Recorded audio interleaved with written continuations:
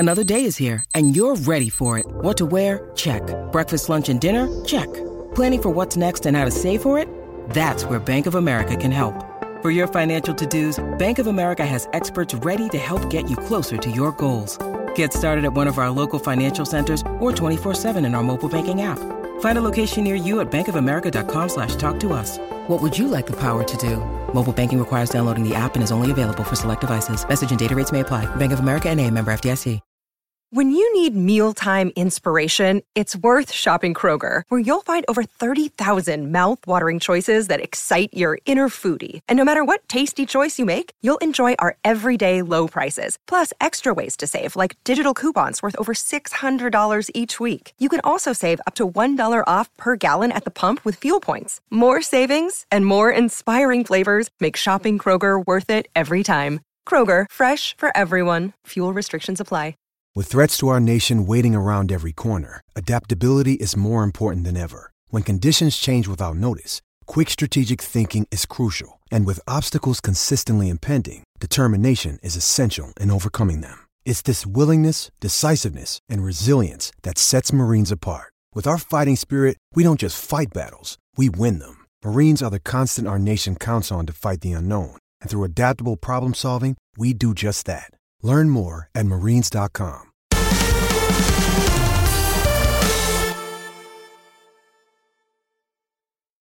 The Not Is Nostalgia podcast is sponsored by the Teammates app, a football quiz like no other. Climb the divisions, win the league, win the cups, all by linking 11 players by association. Whether you're old or you're young, Teammates has both a modern and a vintage mode to suit your skill set.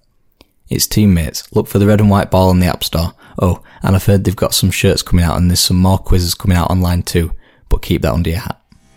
Welcome to the Not Is Nostalgia podcast. Each week, my esteemed pal AJ Alex Rhodes are getting his Brexit Umbro, and I, Jake Doyle, a New Yorker today in San Siro in Milan, hop into our time machine to 2000 to select footballing moments of the time to pick the bones off.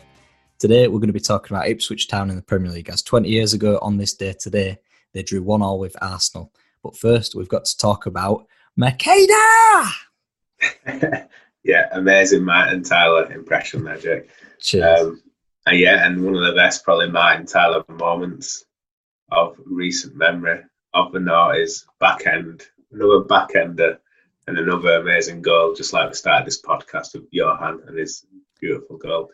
So for me, one of the best debut moments of all time, especially in the noughties, for one of the best teams of the noughties, Man United, and how better to announce yourself on the stage than Federico Makeda's goal against Aston Villa, winning the game for United, arguably securing them the title, definitely keeping them in control of the title race.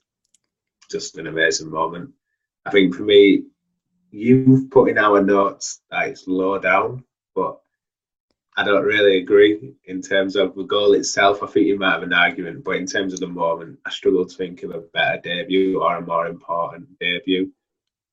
Long term, Makeda has struggled, found a little bit of form now at Panathinaikos, but that actual moment for me still holds up as a great moment of the noughties. In terms of moments, I have to agree. It's one of the most important, really. In the list I've got here, there's probably only really Danny Rose, who perhaps scored his debut goal on a bigger occasion, that massive volley in the North London derby in 2010. But yeah, aside from the importance of this game was probably far more important than that North London derby, though, because United were coming off the back of two pretty damaging defeats. 4-1 to Liverpool on March the 14th, 2009. Then Fulham 3-0. They had Rooney suspended for a handball on the line, for lobbing the ball at the referee. And then you got Scholes suspended for handballing the ball off of the line. 3-0 defeat, or was it 2-0? Either way, it wasn't very good at Craven Cottage. Wayne Rooney punching a corner flag. And they were 2-1 down in this game as well, weren't they? So Ronaldo scoring the penalty, he was in his last moments as a Man United player, really, there. But the game turns as Makeda turns, swivels, right foot, bang, bottom corner. Aston Villa, at this point, let's not forget, they were a fantastic team pushing for the Champions League. Villa team. Good Martin O'Neill. And John Carew and Gabby Agbonlahor give United's defence problems. A defence that was record-breaking in terms of how long they shut out the opposition from, I think, between November and February, if I'm remembering correctly, with Edwin van der Sar not conceding in over almost 1,000 minutes, or it might be over 1,000 minutes. And yeah, Agbonlahor and Carew just caused United problems all day. And it was turned on Macheda, who in my list he is low because it's more long-term, because he hasn't done anything outside of... He scored a really fluky winner the week after against Sunderland. It hit his knee off a shot from either Carrick or Scholes, I remember. And that was essentially it. He was relegated to League Cup appearances with your boy Bebe. Yeah. And that was about it.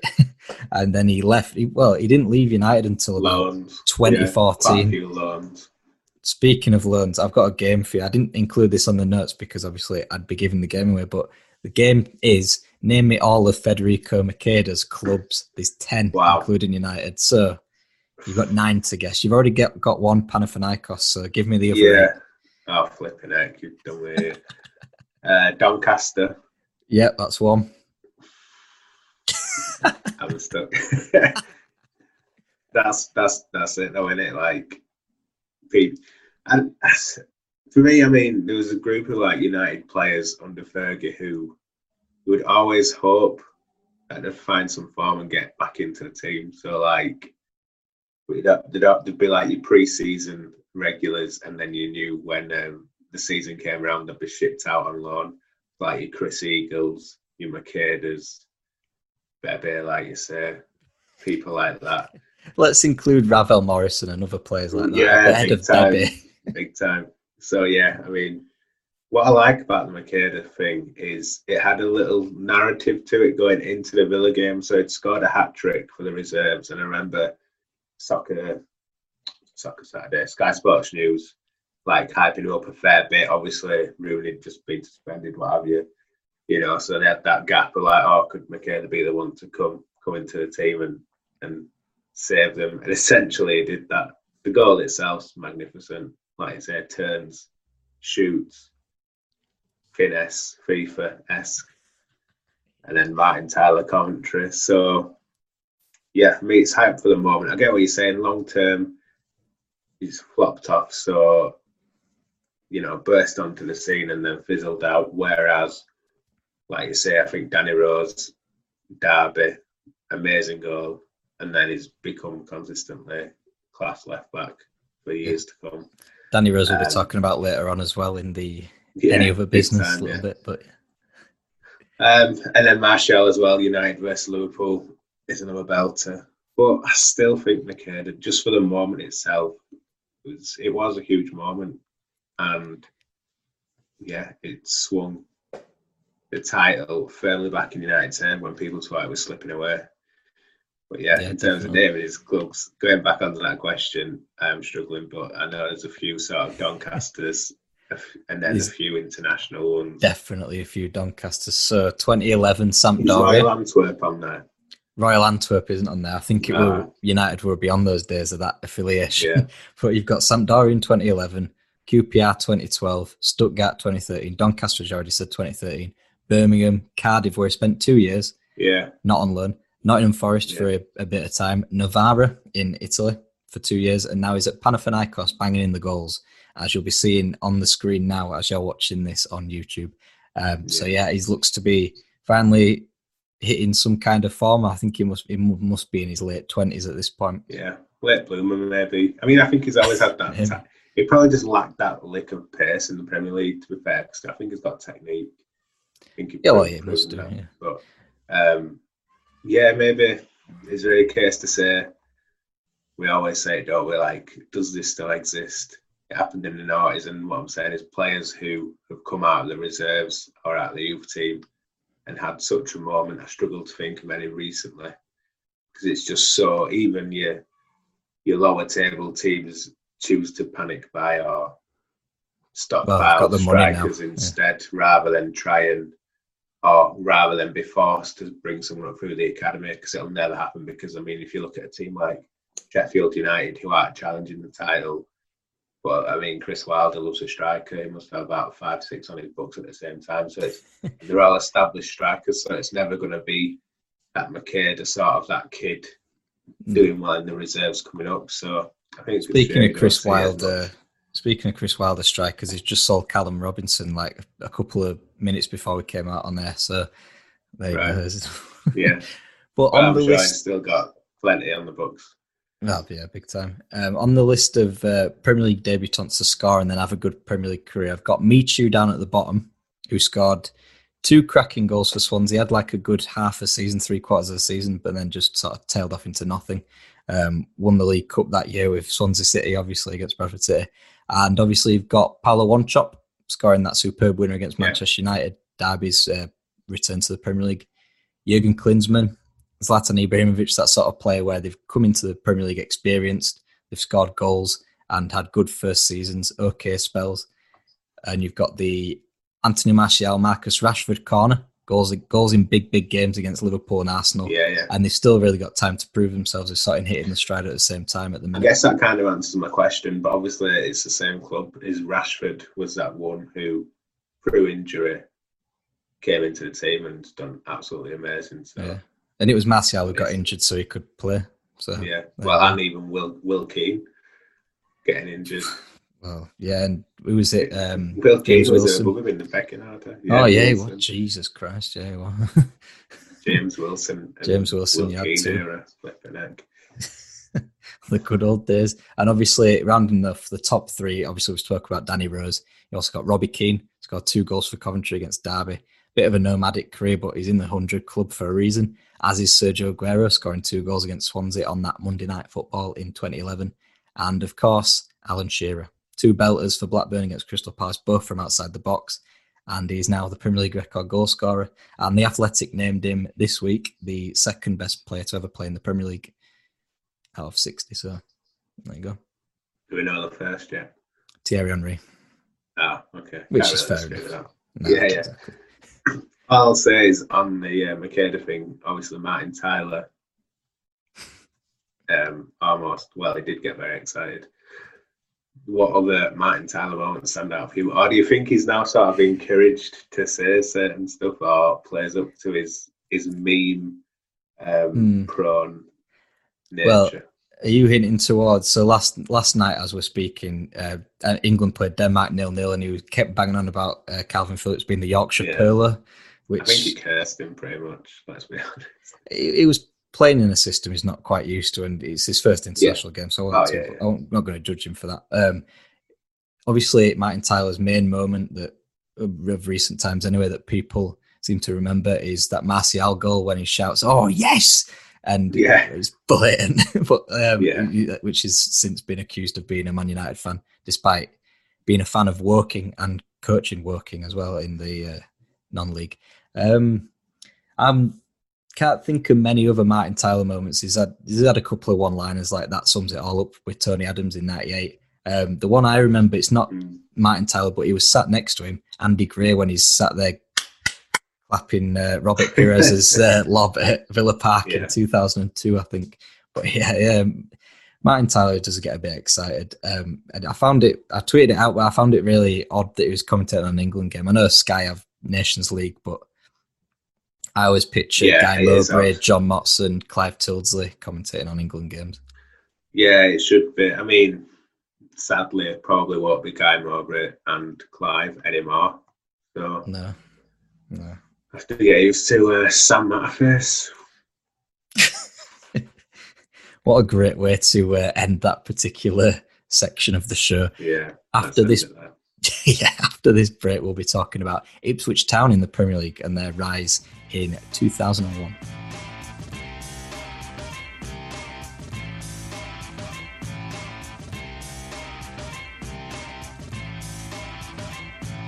Right, and we're back. We're talking Ipswich Town in the Premier League. In 1938, they became a Football League team, being admitted into the Big Four divisions. They became a top-flight team in 1961, where promptly they won the league in the first season before going down the following season in a weird time. Bobby Robson became the manager in the late 60s and then gave them their biggest glories, the FA Cup, the UEFA Cup, 2 second place in the league.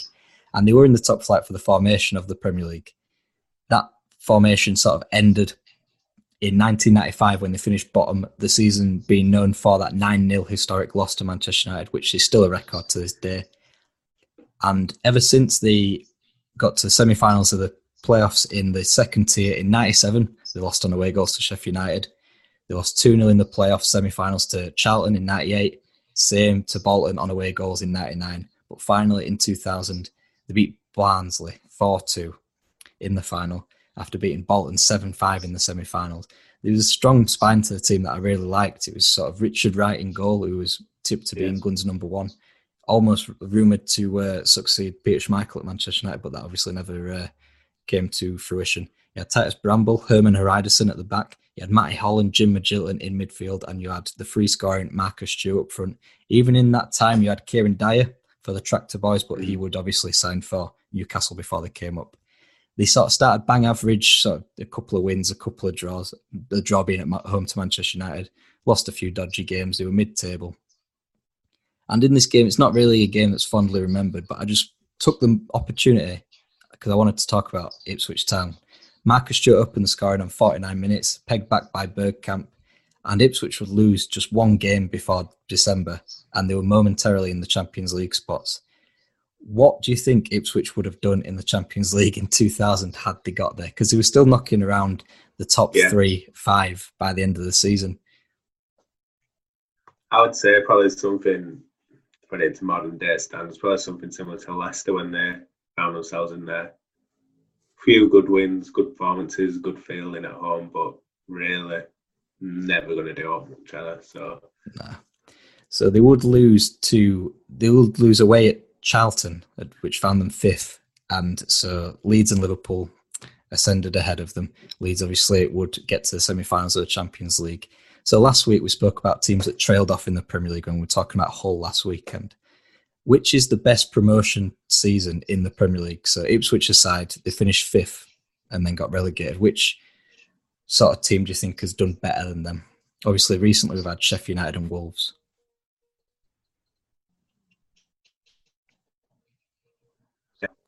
So I'd say you got to say Blackburn, really, haven't you? But yeah. Because they came up and they finished 4th, and then it was 2nd, then 1st. Obviously, there's an asterisk beside it because they did have all that money, and then they were promptly relegated in 1998, and maybe too much money behind them. They lost Alan Shearer, of course, and the likes of Chris Sutton, Colin Hendry, Tim Sherwood. I like Sunderland. I like Sunderland a lot when they came up. For some reason, they were yo-yoing a bit, and then they came up and then just got 100 points in the Championship, and then came up and they were 7th, and they were just absolutely class. And ever since, they've just been a shell, really. I mean, you've had Reading, who finished 8th and then got relegated. They never really fell away, but then that second season, they were just shocking. Yeah, to me, Reading don't stand out as a team who did well. But, I mean, like you say, we did finish 8th. It was just a bit Burnley-esque in... Yeah. Quite boring, not very exciting, but get the job done and then end up doing quite well in terms of accruing quite a lot of points and staying up. When did Bolton come up then? Bolton came up in 2001, so a season after. They didn't really... The first 2 seasons, they were in the bottom half and they skirted with relegation a bit. But then that 3rd season, they sort of... I don't know, something clicked. They signed Okocha, Djorkaeff, all these players, Fernando Hierro, Kevin Davies, Kevin Nolan, Jääskeläinen, they were absolutely class. And they would finish, I think the highest they ever finished was 6th. So again, like Ipswich, Bolton are probably one of my favourites, sort of like outside chance of getting into, they were never really going to get into the Champions League, and that's why Sam Allardyce left, wasn't it, I suppose?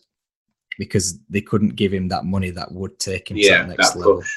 Because when he was in charge of Bolton, it was like right in the middle of the big 4 era, where it was every season it was United, Chelsea, Liverpool, Arsenal, and they were never going to break that.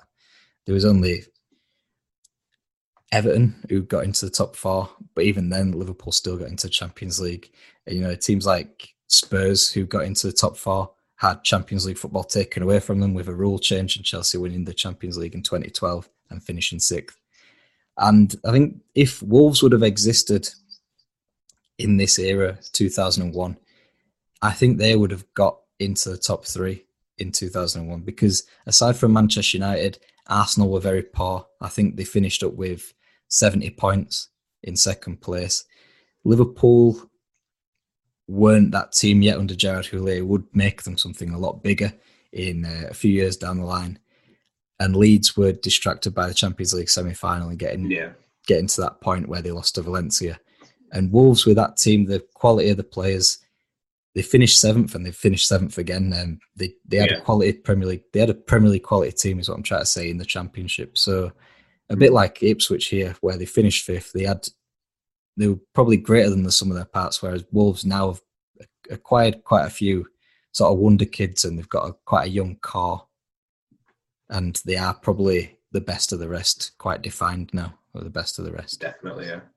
I think Wolves and Sheffield United have got massive potential. We keep talking about how our sort of top 6 or Premier League top table, but then you kind of remember Wolves and Sheffield United, what they did last season, and even Leicester. Yeah. I mean, Leicester could be one there, promoted, and then a few years later.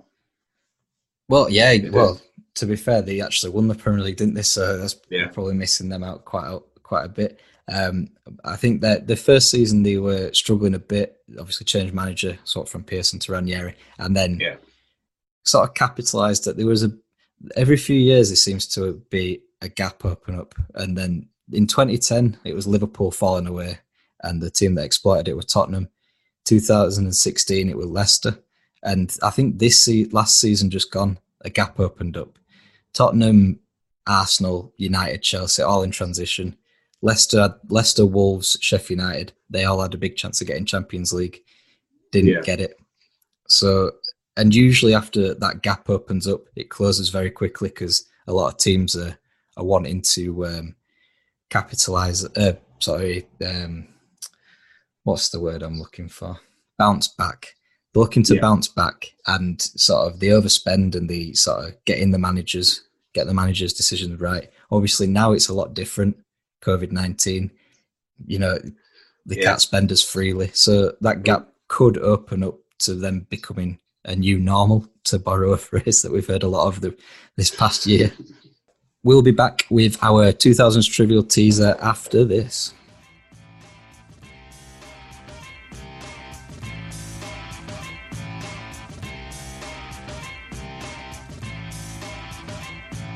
Before we leave the comfortable inertia of the footballing world, we've got time for a 2000s Trivial Teaser. So last week, I said that you'd get it. You didn't. It was, of course, Eric Djemba played with Jeremy Toulalan, Ashley Young at Aston Villa, Cristiano Ronaldo at Man United, Milan Baros again at Aston Villa, Kyle Lafferty, I forget where he played with him, but he also been managed by Alex Ferguson and Martin O'Neill. Kyle Lafferty with a ringer there, definitely. So this week, I've forgotten my pick again, so I'm going to have to research it all over again to find out who I've picked and retrace my steps. But this week, we've got a striker. He's been managed by Trevor Francis and Harry Redknapp. His teammates are Christopher Wreh, Nuno Valente, Mikel Arteta, John Arne Riise, and Jose Bosinga. Yeah. Who do you think he is? Because I don't know.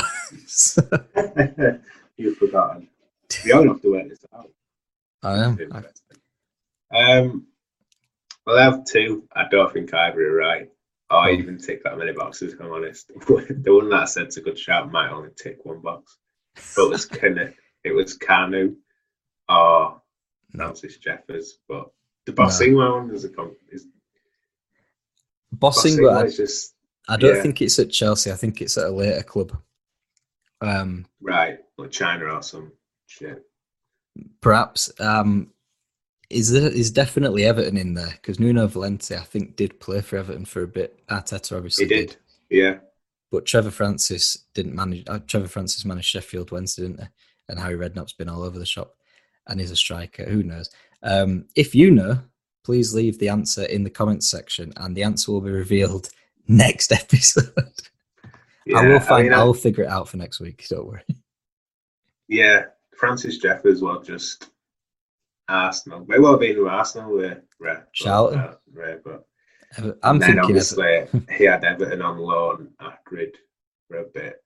He kind of went back on loan, didn't he? So I thought maybe Arteta then, but then you've got to research. It's a mess, Jake. Let's be honest. Find out the answer next week.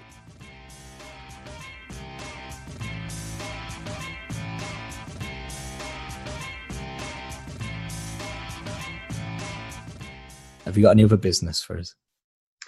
Should we talk about the latest trend when it comes to streaming services? Go on then. So, obviously, lately, the Spurs documentary has been released. And that's the trend, the fly on the wall football documentary. Jose Mourinho, as he pronounces it, tell someone to pronounce it, on his first day as Spurs manager. Saying the C word and fucking hell quite a lot is quite a beautiful thing, to be fair. Got a great swear. Yeah. Obviously, you've got the Leeds one as well, which was also on Amazon, the Man City one. Sunderland Till I Die is probably my favourite, I think, because for these, they're all entertaining, but for them to be properly entertaining, you need a team that's a bit of a shambles. Definitely. Let's be honest, for the last few years, Sunderland have definitely been that way. Oh, yeah. I think Amazon hit the jackpot with Mourinho coming in and changing the manager, because I have a feel that Pochettino could have had the propensity to be very, very dull. I mean, Man City were only interesting because they were doing really well. Sunderland it's the same with me. It's my favourite one because they do need to be in a bit of a shambles for it to be good. It's not like this is a new like subgenre, because we've had the Barry Fry one, which is one of my favourites as well. Big Ron Manager. Big Ron Manager is another good one. Warnock, yeah, bloody hell, yeah. Warnock. There's that compilation on Twitter where it's it's Guardiola spliced with Warnock interspliced, and it's just Oscar winning. Is that what it should amazing. Be? Enjoy yourself by being fucking disciplined over there. Absolutely beautiful. Yeah, it's a great video. I need to go watch it after this. In terms of the Tottenham one, I've been quite surprised by how open Mourinho's been. Obviously, he knows exactly what he's doing every time there's a camera in there. But Danny Rose being that bullish with him in the second batch of episodes, that's a fantastic scene, because we know he's quite outspoken anyway. But I didn't think he'd be like that outspoken and that honest to sort of Mourinho. He's like saying, if you don't want to play me, just say. And the sort of how straightforward and Yorkshire he is about it all. And Harry Kane's team talks, his little shouts at the before they go out at half time or first out, they're just bit cringe, mental. Yeah. Well, I think when Lloris comes back into the team, to say English in his first language, he does a better team speech than Harry Kane does. It's just pretty much one swear word, a couple of things like chances, goals, goals, teamwork, press, and it's essentially just that in it. Both players really. But yeah, I'm looking. 2-0. Yeah, essentially the Mike Bassett thing. England going to lose 4-0, which is pretty much the template for these have been sort of parodied again and again by like the Mike Bassetts and stuff like that, which is probably the best film ever made. Best football film ever made for me. Yeah, I think so. Yeah, definitely. I mean, I think with the Spurs one, to be fair, this counts for all of the ones that I've seen, which is good. And I think definitely a reason why people should watch them if they're not football fans, which I think is a good sign of a good documentary anyway, if you're not interested in the subject, but you still have that potential to be entertained by the actual content. But if you're not a football fan and you watch it, hopefully you'll be surprised by like how down to earth some of the footballers come off as. Like a lot of them are, well, most of them are just normal people wanting a fairly normal life, but happen to be pretty good at football. Yeah, I think that comes across in all of them. So obviously, like in the Spurs one, everyone's fallen in love with Tanganga because he's just a nice kid, still living at home, wants to like repay his parents for all the support they've given him to get to the stage where he's at. And I think like George Honeyman in the Sunderland one as well is pretty similar. Yeah. And even to Johnny Williams. Definitely, yeah. And pains me to say it, but watching the Leeds one, a lot of them lads, Calvin Phillips comes across really well. Liam Cooper, so I haven't watched it for that reason. Yeah, it's worth a watch. But again, it's kind of too good. I think the Amazon ones all seem to be like picking too crisp teams. Yeah, whereas Netflix have gone, we'll pick Sunderland. And they just keep hitting the jackpot every season. Yeah, Bury would be a good one from the last. Yeah, if they thought that'd be mental. Wow. The stuff he's been posting on the website recently has been phenomenal. Yeah. But it's just shame, really. I think Daniel Levy comes across well as well. Yeah, definitely. Everyone seems like he says it himself in the latest batch of episodes that everyone thinks he's hard-nosed, and he is, and well, that's why they're successful, and that's why they have been successful. And but again, I mean, I wonder if like Ed Woodward sits there in the canteen and is approachable as Daniel Levy is. Probably not. Yeah, I doubt it.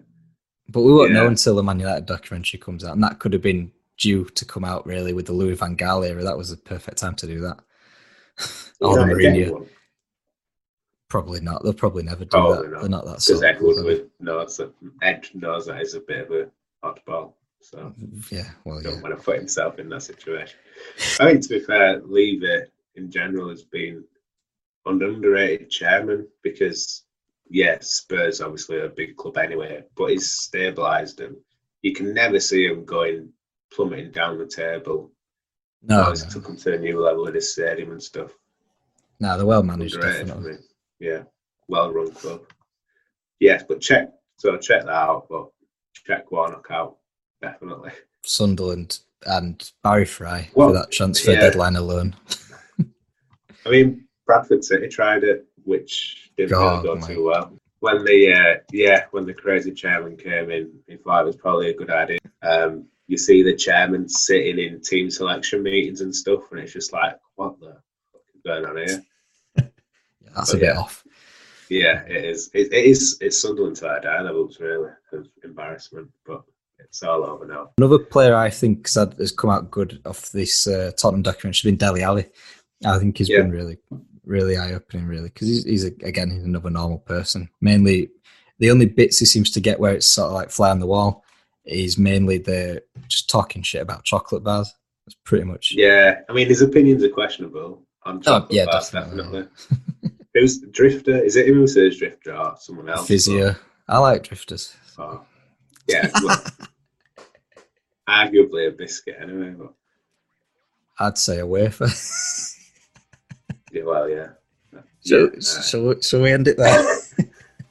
That's all we've got time for today. Next week, we're going to be talking about another piece of football media in the fact that Goal was released on this day next week. 16 years ago. We've got the answer to the Christopher Wray, Harry Redknapp teaser, and what are you going to talk about for us next week? I'm going to talk about, we'll just talk about a mad chairman, but we'll talk about a fairly mad manager who had a crazy moment. We'll leave it there, just say I'm talking about Joe Kinnear. Yeah, chancer. Anyway, elsewhere on the channel, our Throwback Thursday is the 93 Champions League final. The Friday Five-Side is about Chelsea. What ifs? We've got West Ham and Ronaldinho. Our ranking is the strikers of the 2010s. I'm at fuck that up. And you're at Alex J. Rhodes. Come say nice things about us on Twitter, retweet us, follow us, do what you like. But until then, bye.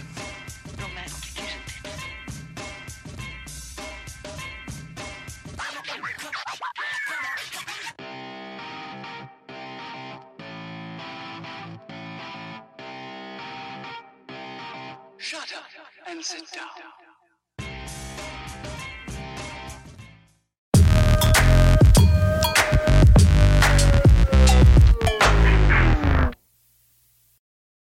Sports Social Podcast Network.